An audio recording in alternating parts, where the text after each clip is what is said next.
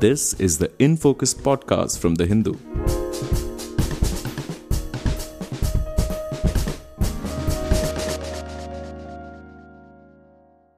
Hello and welcome to The Hindu's In Focus podcast with me, K. Bharat Kumar.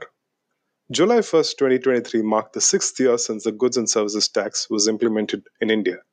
The average monthly collection in the first year was sub rupees 1 lakh crore. Now the government expects 1.5 lakh crore rupees as the norm, with its eye on rupees 2 lakh crore for the near future. In the beginning, there were several changes that naysayers felt made compliance difficult. Others said these were necessary prerequisites for a smooth run later. 6 years on, where are we, and what does the road ahead look like? Today, we have with us Pratik Jain, partner and national leader for Indirect Tax in PwC India, to share his perspectives with us. Mr. Jain, thank you so much for joining us today. Really appreciate your being with us to talk about the anniversary of the implementation of GST that has just passed on July 1st. Thank you. Thank you for having me here. If you take a look back, and we do that a bit before we look forward, the road ahead, but if you look back, do you feel that, when we started off, it was a bit faltering, and that's the way to be in everything that everyone does, and especially if it's a large country like India, it is to be expected. So we were under the impression, and please correct us if you're wrong, that there were some missteps, then of course going back and forth, depending on feedback from the industry and so on. How would you categorize probably the first year or so of GST when it came into action on July 1st, 2017? Look, for a reform of this nature in a country like us, right, 1.4 billion people, now there are almost 1.4 crore registered taxpayers. And before GST came in, the way the taxes were structured, right? So you had state taxes, you had central taxes, more than 17, 18 different taxes came together to become GST. State governments lost a lot of their autonomy in terms of taxation. So did central government in that sense. So it was never supposed to be easy, right? In fact, a lot of us at that point in time thought that it has gone much smoother than what we expected. Of course, in the initial years, the system, the technology, the whole framework was not working as smoothly as one would think it would. But then it was done. GST had to come in at that point in time. One could have waited for a year to get all those things prim and proper. But looking at hindsight, I would think that it has been much smoother than what we all thought. So initial 1 year, yes, some hiccups, but those were expected. I don't think that anything major happened. We did not see supply chain bottlenecks. We did not see business stopping. We did not see, people not able to raise invoices and so on. So I think it was less than what I expected in terms of disruption. Okay. And if you had a chance as a premium member of the government to do this all over again, would you still opt for the multiple changes that came in? Because, we also heard words of appreciation saying, you have to be responsive to industry needs. And then there are naysayers who said, no, don't make so many changes. It actually becomes difficult for us to comply as industry, right, in terms of returns or forms or norms that kept changing. But if you look at that point in time as an extension to your earlier answer, would you care to comment? Yeah, again, and it's easier said than done on hindsight. Of course, you would have, or you could have done few things differently. First is perhaps one could have waited, let's say another 6 months for the entire systems and processes to be ready. I may not have started with an invoice level reconciliation to start with. So today in the GST in India, you have when the vendor is an invoice to me, as a business, I will get an input credit only if that invoice is reported and tax is paid. Perhaps we could have started with a more simple kind of a mechanism to start with. One would not have liked to see some of the changes, which in a classical world, we would believe is not in the right direction from a policy standpoint. For example, certain sectors attract a flat rate of GST without input credit being available to them. So some of those things perhaps could have been avoided. I would have focused a bit more on tax administration to start with. But again, it's easier for us to reflect after 6 years and say, okay, things could have been done differently. But try and understand the situation that we were in. And in balance, I would say that all of the stakeholders, government, industry, consumers, all of them have fared quite well on this one. Yes, a few things could have been done differently on hindsight, but then we all learn from experience. Lovely. Do you have any examples of other countries that have done this recently, and any learnings that we could have from them, or that we actually did better than them? Any citations from around the world? Yes, I mean, more recently, Malaysia tried to implement VAT, but as you know, they couldn't. They implemented VAT and then they took it back. So obviously, it was an experience in itself, right? Before that, I think around 20 years ago, Australia did it. Now, again, Australia is a much smaller country. You could afford to have a single rate of GST. They did not have a federal and state structure in that sense. So again, at a different footing, from an economic standpoint also, it's on a different footing. Australia, New Zealand, those kind of models have been fairly successful. But again, smaller countries. I mean, Singapore did it before that. It has been successful as well. If you look at European Union, which implemented VAT many years ago, or GST many years ago, I would say that they're still struggling. I mean, the different member countries have different, sort of interpretation. They still have different rates of taxes in different member countries.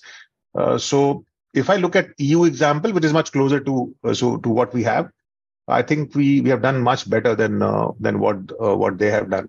So comparison with the smaller countries perhaps is not a right comparison, looking at our economic situation, our social situation, and so on. Perhaps EU is a right comparison. And I would think that looking at the EU experience for many years, India has done fairly well. Got it. I mean, these last few years have been, pretty. We've all been faced with unanticipated changes. For India itself, preceding the implementation of GST, we did have the demonetization initiative, and then specific to the automobile commercial vehicle sector, the axle load norms, and then the BS6 that kicked in. And then we quickly, starting 2020, we went into COVID and all that. So I understand that, when you make comparisons, it's not apples to apples. But if hypothetically, if you have to keep these, uncertainties that sprang upon us aside, the transit of cargo and logistics is a big deal for a country like India. With the implementation of GST, the one big thing that they're talking about is, of course, rationalization of the tax rate itself. But then, it is actually going to help transit of cargo from one part of the country to the other. Do you feel that has happened? Because, every time we try and talk about it, we did not know if we were indeed comparing apples to apples. But would you say that has happened, and any figures that you might have? No. Oh, yes, absolutely it has happened. So let's understand what was happening before GST came in. Before GST came in, every state or many states had their own borders. Many of them were collecting what we call as an octroi or entry tax, which you had to be paid at the time of entry. You had physical road permits in many states, so you had to fill those road permits and show it to the officer at the NACA at the state, and therefore this was a common sight to see a lot of trucks standing at the check post before it entered from one state to another. After GST came in, all these things went away. Octroi, entry tax, all got subsumed under GST. And you did not have road permits. What you had was an e-way bill, which is an electronic document which can be generated online, right? Also, from a supply chain perspective, because the structure of the tax changed, you did not have to have warehouses in all the states. Before GST came in, to save a central sales tax, a lot of companies had warehouses in all the states, which you don't no longer need to have only from a tax standpoint. So companies opted for bigger warehouses and not multiple warehouses necessarily in all the states. That also led to a supply chain efficiency. Now, I don't have the exact data with me, but what I'm told is that at least 20 to 25% efficiency has been seen in the movement of cargo and the supply chain costs as well. So the real hero of GST from an industry standpoint has been the supply chain efficiencies that have got created after the reform has been implemented. That was insightful. So if we move to the present, or at least the recent past, when we started off, we looked at collections, and we were, every time looking at whether it would cross 1 lakh per month, 1 lakh crore per month. rupees in collections. And then slowly that kept inching up in 1.2 and then 1.3. And then there came a time when, the authorities actually said 1.5 is something to be expected. And, more recently, I don't know if it's a one-off case where we touched 1.6 lakh crore in terms of monthly collections for the government. But if you had any estimate of growth, and I'm sure when the GST was rolled out, that would have been on the minds of the people who actually crafted this out, saying every year there must be some such growth. Do you think it has kept pace in your own estimate and expectation? Yeah, look at the data, right? So first year, the average monthly collection was around 89,000 crores. Now, for last few months, the average collection has been in excess of 1.5 lakh crore, right? So it has almost doubled. There are estimates which say that it could inch towards 2 lakh crore soon per month. We'll have to see how much time does it take. In fact, for the month of April, it reached around 1.87 lakh crore as well, right? So clearly we have seen buoyancy. 1.25 has been the tax buoyancy in India after GST has come in. That means that the growth of GST has been more than the GDP growth, right? Even the state collections have been encouraging. So all in all, the government is doing well. Of course, the structure of GST is such that at each leg there are checks and balances, and therefore, and then the volume of data and the wealth of data the government has helps them carry out sophisticated data analytics for them to catch the tax evaders and the fake invoices and things like that. So all of that has contributed in this buoyancy. I think the trend will continue. If you see the estimates, budget estimates that we have for the tax collection for FY24, and I'm talking about indirect tax, and the collection that we are having, we are set to exceed the target by a long margin. I mean, so therefore, it has been a good story. Of course, government believes that there is still, the tax to GDP ratio needs to improve further, and there is still large amount of fake invoices, and those things are still happening, particularly at a B2C level, which is business to consumer level. But with the overall tightening of the tax administration, increased use of technology, I think it will further increase. So government should be happy about the increase in tax collections. Okay, you talked about tax buoyancy as a ratio to GDP, but if I have to drill down further, and forgive me if my definitions are awry, but if you look at the number of taxpayers, indirect taxpayers, that has risen, and the tax quantum obviously has risen. So on both counts, you would say that this is a healthy growth that we've seen, probably far more than anticipated. Yeah, far more than anticipated. I mean, at least for last few months, you can say that the government was anticipating perhaps a similar tax buoyancy. You talked about the increase in taxpayers from about 60 lakhs in a pre-GST environment to close to 1.4 crore now. And bear in mind that under GST, the threshold is much higher. It's for around 40 lakh rupees if you are selling products. So below 40 lakh rupees, you don't need to take registration and pay tax. So even with a higher threshold, which in a VAT environment was maybe 5 to 10 lakhs, depending on the state that you were operating in, even with a higher threshold, the base has substantially gone up. So clearly, the structure is such that that evading tax or avoiding tax becomes much more difficult, right? So again, tax base has increased substantially, and bear in mind the large part of our economy is still not subject to GST. I mean, agriculture is largely out, petroleum products is out, real estate is out, and so on. And once some of these sectors start coming in, you will see further buoyancy in tax. Got it. You touched upon fake invoices, and there's a recent piece of news that talked about, I think, 69,000 crore odd fake invoices that were identified, and so on.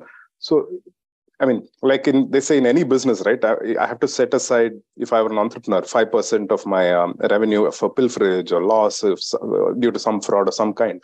So, given that even a small business is sort of mentally prepared for it, would you think that this amount that the government has been talking about having identified is far higher than it ought to have been, or it's like par for the course? I mean, any system will have it, and the idea is to get better and better at spotting these and fixing these.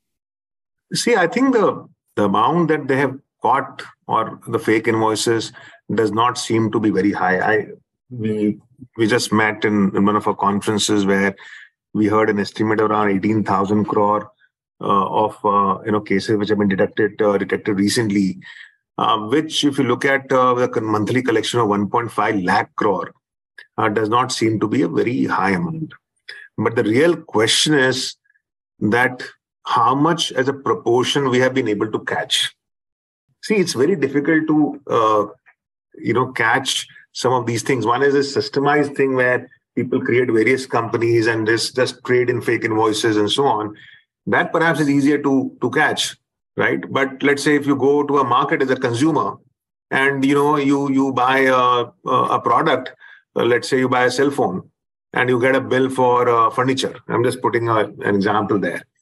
That's very difficult for the government to catch, because if the tax administration becomes tighter, then industry would come and say that, look, doing business is getting very difficult. So at a B2C level, which is at the end consumer level, catching hold of, sort of evasion is always tougher.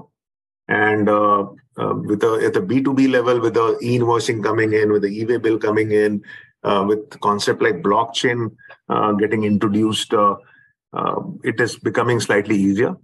I think that this number of fake invoices or what the government is able to catch is going to go up significantly with the drive the government is doing.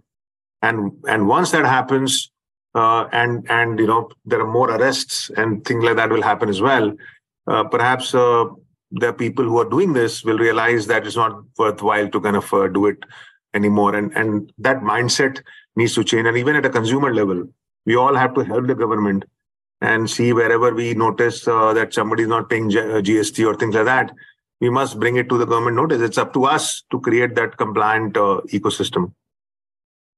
Absolutely. I couldn't agree more with you. If you look at the road ahead as an advisor or a consultant to the government, what would you think are immediate priorities in front of the government, saying, hey, come on, into the 7th year, this time we fix this? Any top 3 items that need fixing right away in your view? Yes. In fact, I chair the Indirect Tax Council for SOCHAM, and we presented some papers to the government recently as to what are the immediate things that they need to do. And let me divide this into 2-3 segments. One is the structural changes, right, which will take time. But what we have requested is that the ambit of GST ought to increase. We do understand that passenger fuels might take time to come in, petrol and diesel and things like that. But perhaps we can start with natural gas and ATF, bringing them part of GST. At some point in time, government should look at real estate as well, the entire real estate sector coming in, because obviously one would believe that there is a lot of unaccounted money in that sector as well. But so therefore, that's required. Second is the tax administration per se. On the ground, industry is facing multiple audits, multiple investigations. So how can you streamline the tax administration? One specific thing that we have requested is, please create sector-specific, sort of committees or groups to understand the concerns of the industry and take remedial measures. So tax administration clearly is the second part. Third is looking at the legislation and simplifying it further. You still have a lot of complications around input tax credits and what is eligible, what is not eligible, whether CSR expenditure is eligible or not, and things like that. We have requested the government to just look at the income tax concept, and anything which is incurred by the business as an expenditure, which is allowed for income tax purposes, should also be allowed for GST purposes. So simplification of GST is the third thing in the agenda. So these are the things, and of course, rate rationalization is the fourth one. The 4-tier structure, which is 5, 12, 18, and 28. These are the 4 primary rates of GST. There is, I think, consensus emerging that it should be merged into 3 categories. Maybe 5 and 12 could be merged into one rate of, let's say, 8%, or 12 and 18 can be merged at 15, and so on. So the rate rationalization is also important, but I think it will take some time. So in sort of as a corollary to rate rationalization, there are some items that seem really surprising to a consumer like me, like cement being at 28%, because if cement contributes to your infra and your housing sector and all that. Do you think there are some things like this, like cement, which has just happened to be oversight, or this is like par for the course? This is the way things should be. No, it's not an oversight really, because see, bear in mind that the revenue neutral rate the government started with was around 15%. They wanted 15% as a average rate. And right now, the government is saying is around 11.8%. So they have landed at a much lower effective rate now than what was the intention. Few things like cement and automobile and things like that, earlier, before GST came in, also attracted a very high rate of tax, because you had a VAT of 12.5 or 15% and so on, and then you had an excise of an equivalent amount, 12, 13%. So collectively, and then you have tax on tax because, you did not get a lot of credits and so on.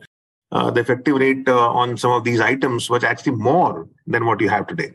So I think it's not an oversight in that sense, but your point is valid that, something which is required for infrastructure, should it attract such a high rate? It's also a question of where will the revenue come from. Let's say if on cement we reduce from 28 to 18, and government has an implication of 10,000 crores, where will the 10,000 crores come from? So that's a question which government keeps debating. But I think on cement specifically, there have been some discussions in the GST Council, and hopefully we'll see something soon. Excellent. Anything else you'd like to comment on? I've exhausted my list of questions, but happy to hear because you're the expert. No, I think, look, I'll only say that if you look at from three stakeholders' perspective, right? From a government perspective, collections have gone up significantly. Number of taxpayers, the base has gone up significantly. From an industry standpoint, supply chain has become more efficient. And the product, most of the prices of our products and raw material has gone down. From a consumer standpoint, consumers are much more empowered because you can see on the invoice how much tax you are paying, right? So consumers are more empowered, is more from a transparent tax system. I think the focus of the government now has to be to take it to the next level. And that can happen if we focus on tax administration, ease of doing business, and of course, the rationalization that I talked about. But that's a long-term process. So we'll have to come together and see how we can take it to the next level. And I think consumers like you and me are a very important stakeholder in this process. Excellent. Thank you so much, Mr. Jain. That was very insightful, half an hour that we spent. Truly appreciate it. Thank you. Bye-bye. In Focus will be back soon with analysis of the biggest news issues. In the meantime, you can find our podcast on Spotify, Apple Podcasts, Stitcher, and other platforms. Just search for In Focus by The Hindu. We'll see you soon.